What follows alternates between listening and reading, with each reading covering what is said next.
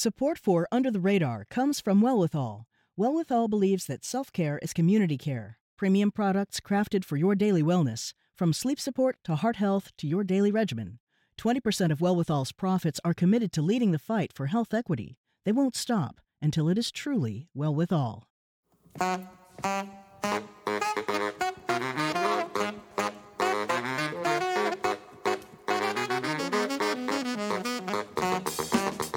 This is Under the Radar with Callie Crossley. I'm Callie Crossley.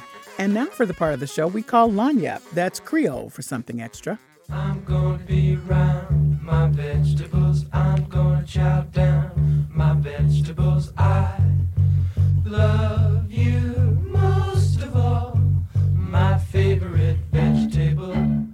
The Beach Boys recorded Vegetables in 1967, well before the current enthusiasm for carrots and cauliflower as a main or gussied-up side dish. During the pandemic, home cooks not only whipped up more vegetable-centered meals, but also sought out inventive ways to prepare simple but delicious everyday meals. Not just recipes from the internet, but also in the pages of old-fashioned, prop-it-up-on-the-kitchen-counter cookbooks. Sales jumped up and are holding steady. The perfect time for me to savor a few of the latest, along with Amy Traverso, Under the Radar's food contributor. Amy is, as you know, food editor at Yankee Magazine, co-host of WGBH's Weekends with Yankee, and author of the updated The Apple Lover's Cookbook. As part of our ongoing Summer Fun series, Amy joins me now to share her short list. Hello again, Amy. Hi, Callie.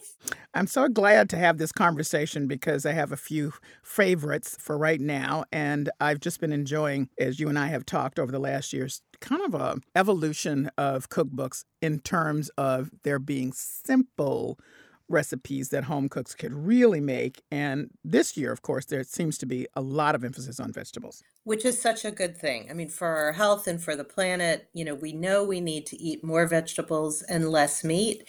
And we see that example played out, even in haute cuisine. I mean, at New York at 11 Madison Park, Chef Daniel Hum has converted his Michelin-starred restaurant into a fully vegan restaurant where dinner costs about $700 for two people to start.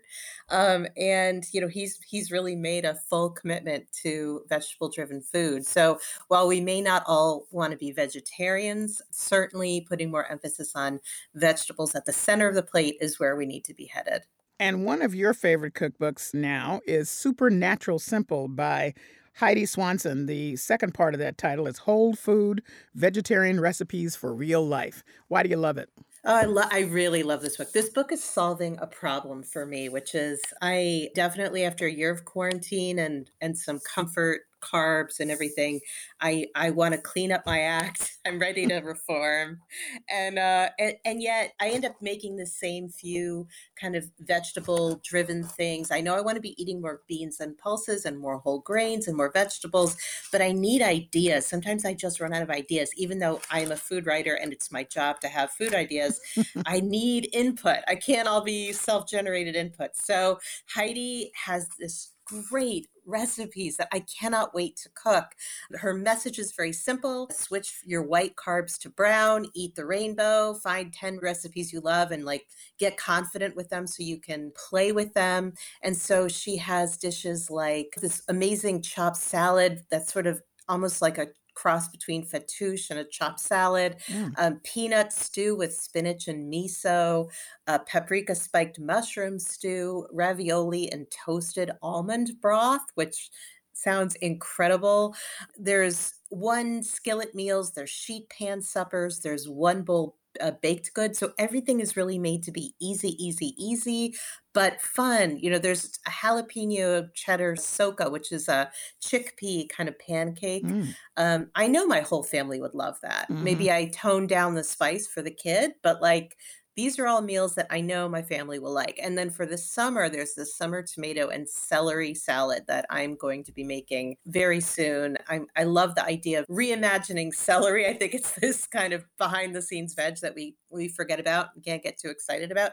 And not everything is super duper, health food store stuff. There's a French onion breakfast strata that actually makes use of French onion soup mix. And that sounds incredible. So there's a lot here to play with. what I appreciated, just, looking at the book, and it's beautifully done, is that she has plenty of swap outs if you don't have the thing. Back in the day, the important vegetable restaurant was Greens in San Francisco, which was delicious. And I bought the cookbook. Amy, I have that cookbook. I don't think I ever opened it when I got home because it was just intimidating. But Right. this is a whole other thing in the way that she Yeah. has laid it out. Yeah, you don't need to have a pantry that is full of. I mean, yes, she has recipes that use nutritional yeast, but you don't need a pantry of like 50 kinds of dried vegetables and 40 kinds of, tempeh. I mean, it's not that old school heavy vegetarian food. It's very Hmm. much, and moose would evolve as well over time, but I'm thinking of the early days. Yeah. This is fresh, it's colorful, it's light, it makes you feel happy, and it doesn't take all day to do. That's the main thing for everyday cooking. Well, I'll raise you one. One of my favorite people, I just like him because he's good natured and he's a real technician around the grill. I am a barbecue master myself, that, Yes. even though I do not have the credentials. But Stephen Reichland has been writing on grilling. And there's a difference between grilling and barbecuing, but that's for another day. But right now, he has a new book called How to Grill Vegetables. And it is fantastic. It's paperback. It's like a trade paperback size.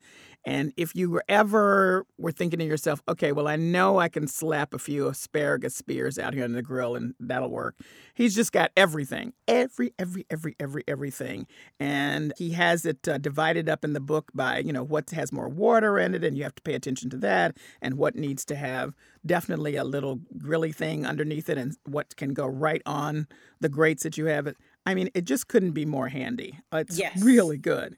And a lot of flavors, a lot of imagination. I love that there's like 5 ways to do grilled corn, because I love grilled Hmm. corn, and wasabi butter and sesame, or Thai curry and toasted coconut. Like, how fun is it to explore that, in so many ways? Yeah, and he's even doing tofu and stuff for people who are vegan. I mean, he goes there. Yeah. He's all there, so that's a good one. We each picked 3, and one of my other books is Bryant Terry's book, which is A Vegetable Kingdom. Yes. Bryant Terry has become quite popular. He's an African-American chef, and he says, this is interesting to me, that he began testing all these recipes, A, because he wanted to be healthy, but also he wanted his kids to eat it and expand their palate. Hmm. And in doing so, he's become quite popular. As we mentioned at the beginning, that cookbook sales are going up. His first run of this book sold 30,000 copies, and they did an Wow. immediate second run for 50,000, which is highly unusual That for is. a cookbook. I am very jealous of those numbers as a cookbook author myself. So anyway, so we can see, do you think that the theme of vegetables, as we're seeing it now in 3 of the books, 2 of mine and 1 of yours, is going away anytime soon? No, I think vegetable-centered cooking is an inevitability. I think meat is expensive, and lately seems ever more expensive. And I think lots of people who never thought they would look at buying an electric car, or, compost, are doing all those things, and having, again, I'm not saying an only veggie diet, but a more veggie centered diet is essential for so many reasons, for selfish reasons, for community reasons, and so for planetary reasons. I love the recipe I can't wait to make from this book. I mean, there's a lot of them. I know. I love his sensibility, and Bryant's book it's just stunningly beautiful. It makes such a nice gift. The cornmeal fried oyster mushroom po' boy. I How know. Look good. oyster mushrooms. These are oyster mushrooms, not oysters and mushrooms. It's oyster mushrooms. I mean, fried mushrooms are so good, and putting them in a po' Mm, boy, amazing. mm, And mm. this book is so seasonal. It really takes you through the whole year of fresh produce, which is so fun. I love it. One of the themes from your first book, which was the simple and fresh with Heidi Swanson, the simple piece has really become important because people were paying attention. There was a whole lot of cooking going on during the pandemic, some because of necessity, but also because people were discovering new foods and tastes, and because they were at home. So they said, well, if I'm going to do it, I might as well explore. But the simple piece had to be paramount. And so you've picked a book by Nigella Larsen. Some people may know her because it's quite, it has simple as a theme. And I think she's always had simple as a theme, actually, if you ask me. I think she has been one of the great champions of home cooking. I think when she came on the scene, which was 20 years ago, this is, I think, her 14th book, 13th. Oh, no, this is her 12th book. When she came on the scene, she showed the world a vision of home cooking as sexy and interesting and fun. She's a strong advocate for enjoying food without shame. I love that she has a real point of view here. And this is a very personal book. This is someone who has earned some credibility, who's a really good writer, basically saying, this is what I'm loving to cook and eat now. These are all recipes that you can put into your repertoire and enjoy. They're very doable. She really talks you through becoming a cook. These are great books for experienced cooks and great books for beginners because she really demystifies things and teaches you technique that you might not know. And then the recipes themselves sound so amazing. A burnt onion eggplant dip, a fried chicken sandwich, lemon and elderflower drizzle cake, and then all these great recipes for, there's a chapter called Much Depends on Dinner, and it's basically a pep talk for having people over for dinner. I mean, she's such a good writer, but I love how she writes about that thing where you get all excited and invite people over for dinner, and then you start to feel stressed out, and then you start to feel resentful. And yes. She says, what a waste all the sociability through gritted teeth seems now. She's so right. So she has like a great, lasagna of love, chicken with garlic cream sauce, like dishes that you would be so proud to serve to people. And she just makes it feel very doable and delicious. Her name of the new book is called Cook, Eat, Repeat. And she's really clear at the beginning of the book that she doesn't see cooking as something separate. You know how people say, okay, well, now I got to go cook. She sees it as, thematically just part of her everyday life. So when she put this book together, that's what I want to feel like. Okay, so we're going to cook, we're going to eat, then I'm going to repeat. But it's not going to be a drudgery kind of thing. It's going to be we're going to sort of ease into it. Yeah, she really invites us to think about cooking as a series of repetitive motions, like peeling a potato or peeling 5 pounds of potatoes, very repetitive. But if you look at it a certain way, it's a very meditative practice. If you're not somebody who wants to sit and meditate on a mantra, peeling potatoes can do that for you, can put you in that kind of flow state where your hands are doing something and your mind is drifting and you're just very peaceful. And I like that she's encouraging that. Use this as this is a daily practice we all need to eat. Use it as an opportunity to wind down, to let go of the day, and to make something that smells and tastes amazing. Plus, as you're peeling the potato, you can see stuff is getting done, which is really satisfying. It is really satisfying. I'm Callie Crossley, and you're listening to Under the Radar with Callie Crossley. My guest is Amy Traverso of Yankee Magazine and GBH's Weekends with Yankee. We're salivating over our favorite new cookbooks as part of our Summer Fun series. Here's something that Frances Lamb, the radio host and vice president and editor-in-chief of Clarkson Potter, that's a major cookbook publisher, observed about the books that had come out in 2020 that people were using in, 2021. He said, there's not one story about how we learned to cook or learned to love or hate cooking during the pandemic, which you might think it would be. He said, people just became more of their cooking selves.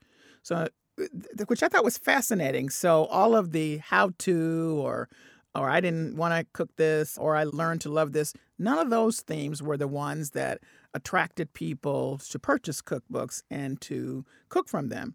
People were wanting to just do more with their impulse and maybe even their commitment to cook, which I thought was interesting. And again, that theme of simple running through, which is why my third choice is Sam Sifton's book. I'm not a huge Sam Sifton fan.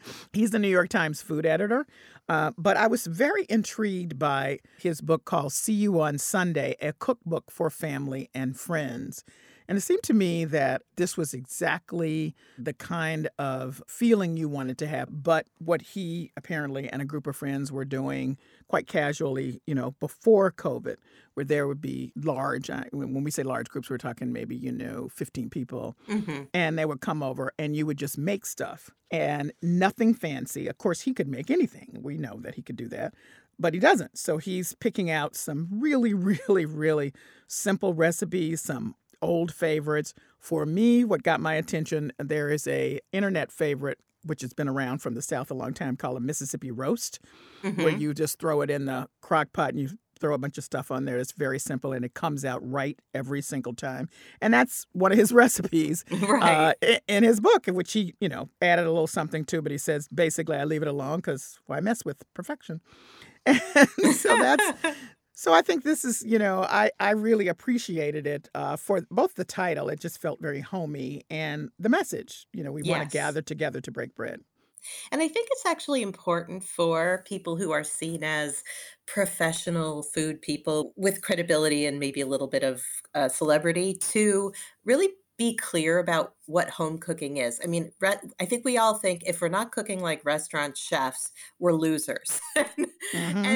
And yet restaurant chefs have people doing prep work and washing the dishes for them, which is why, I love asking chefs, what do you actually cook at home? And it is always so much more simple and it's much more like what we're cooking, but it's maybe better. It's maybe a little more imaginative. The technique is great, but really there's only so much you can do in a given day with one person in a kitchen. Hmm. So I think it's important to demystify that because I think that keeps some people out of the kitchen.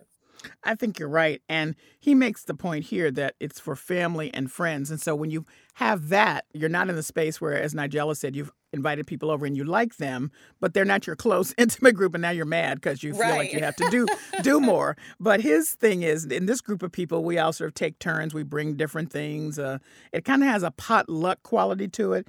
And the actual dinners upon which he based the sentiment of this book started, he says, years and years ago when they were, younger, didn't have much.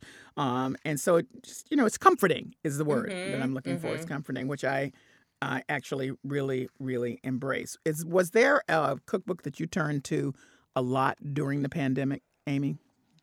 I was trying to cook, out of I have a big collection of Mm-hmm. cookbooks, and Mm-hmm. I was trying to kind of work my way through. I was spending a lot of time with Julia Child because I just thought I was home and I had time to tend to some of the recipes that were a little more labor intensive.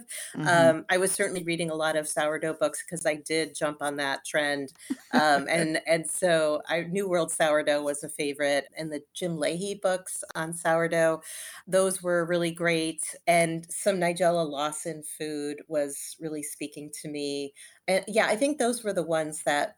Oh, and also this book called Dishoom, which is Hmm. inspired by it's a small chain of Indian restaurants in London that are some of my favorite places to eat. And so when the book came out, it made me really happy because there's no chance I was going to get to London, but I could at least make a couple of the dishes at home. That really livened things up here. Oh, okay. Well, your final choice is called The Arabesque Table. And I looked at its beautiful book and It I is. think I thought to myself, well, I have a sense that I've seen or have a feeling for some of these recipes. The author is Reem Kassis, and she says she's bringing her Palestinian heritage to the table and was a little bit surprised that people were unfamiliar with Palestinian food. But I would think that I think we know because it feels like it's kind of Mediterranean y. Right. Right. Okay. Yeah, What? well, so and her first book was called The Palestinian Table, and this book in the course of doing that book, she started to explore, well, what defines Palestinian food versus Syrian food, and so she got really deep into the history of Arabic cuisine. And Mm, so what this book does is it sort of pulls together the common threads of all of these cuisines, and it dabbles in the history of why there's this overlap, why these ingredients came to dominate. She cannot do the full history in a cookbook, but she does a Right. good job of doing the Cliff Notes version. And then from there, she pulls out sort of the ingredients that speak to her most and does some really fun fusion with them. And she argues that Arabic cooking is fundamentally a fusion cuisine influenced by migration, trade, and occupation. And so she has these really like garlic yogurt spaghetti with pine nuts, Mm-hmm. which sounds so good. Tomato salad with labna and za'atar. Mm. Pita burgers. If you haven't made, it's a traditional recipe. It's basically a dish where you cook the meat in a pita. I have done this. It is so delicious, and you can do it with hamburger or with lamb burgers. Mm. All kinds of. There's even a chicken schnitzel recipe with za'atar, tahini toffee pudding. The flavors of these dishes spoke to me so much after a year in Mm. quarantine. I think the kind of global flavors really spoke to me, and the fact that this isn't just fusion for fusion's sake, it's really rooted in history and in cuisine. So I just found this one really inspiring. It just kind of woke me up and got me excited about cooking again. Well, there's two things about her. I mean, she's the ultimate home cook because she had a postgraduate degree at the London School of Economics, stints at the global management consultancy McKinsey and the World Economic Forum. She wasn't developing recipes before she did this. No, I love her story because she tells the story that she really her whole life worked to get out of the kitchen because she saw that in her mother's and grandmother's generations they were kind of confined to the kitchen to some extent with gender roles, and she wanted nothing to do with it. But as she moved around the world, she found that food was the thing that made her feel connected to home and made her life have that meaning. And so she found her way back to the kitchen with her all her degrees. She's a really smart woman and a great writer. And she's also doing really wonderful work about sort of building bridges in the US. She works really closely with chef Michael Solomonov in Mm. Philadelphia. And, they've done these kind of dialogues around Palestinian and Jewish and Israeli food. And even though they don't agree on everything, they are kind of a living example of managing to stay connected even with disagreement. And I think just on a very micro level, there's something hopeful about the way they are sort of ambassadors in the world. So interesting. And the other thing I wanted to point out is that you can now say Zatar, and most people would know what you're talking about and are using it. So, she comes to the table with her book, The Arabesque Table, with ingredients that might have seemed so foreign in the past, but are not now for a lot of people. Yes. And I had to say Boston was one of the places where these flavors were first popularized. I think, the work that Anna Sorton did, and not just Anna, a lot of chefs running lots of restaurants in Boston. I think Bostonians somehow got an earlier preview of this kind of Eastern Mediterranean / Middle Eastern food craze that now seems to be just about everywhere. And everybody knows sumac and za'atar and, all these ingredients, falafel.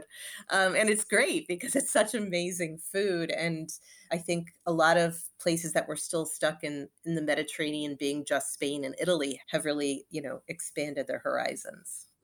So, my question to you, if the pandemic didn't kill book sales, in fact, it went the other way, should we all just stop worrying about, cookbooks becoming extinct? I mean, we have this conversation all the time, but hey, I think people are still finding great use for them.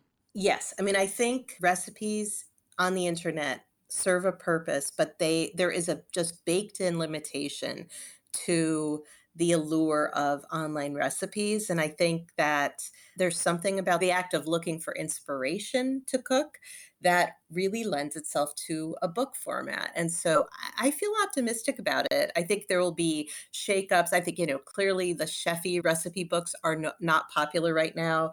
I think it is about vegetable driven. It's about home cooking, simple. And those are all great trends because that's going to get us cooking more. So I'm optimistic. I will say had a laugh looking at this season of Top Chef where they had an episode. The challenge was to write recipes, and these are really good chefs, and so they did. And then they had to have other chefs cook the recipes, and you could see how much was left out. So the care by which the authors of these books put into making sure that those of us at home really can make what they put on the page is I have great respect for. You know? Yes, and I've when I look at cookbooks, I look at the recipes. How are they written? Are they written in a way that is like kind of you've got a friend in the kitchen with you guiding you? That's what I want recipes to read like. And these all the books we've discussed do a great job of that. And they're fun to use too, Amy. Yes. I have to add that. Thank you so much for joining me. It's such a pleasure. Thank you. Amy Traverso is our Under the Radar food contributor, the food editor at Yankee Magazine, co-host of WGBH's Weekends with Yankee, and the author of the recently updated The Apple Lover's Cookbook. Well, that's it for this week's show. We're on the web at WGBH.org News Under the Radar with Callie Crossley and available for download wherever you get your podcasts. Under the Radar with Callie Crossley is a production of GBH, produced by Hannah Uberly and Angela Yang, and engineered by Dave Goodman. Our intern is Ibtisam Imaliki. Our theme music is Fish and Chips by We Are Two Saxies, Grace Kelly and Leo P. See you here at 6 p.m. next Sunday. I'm Callie Crossley. Thanks for listening.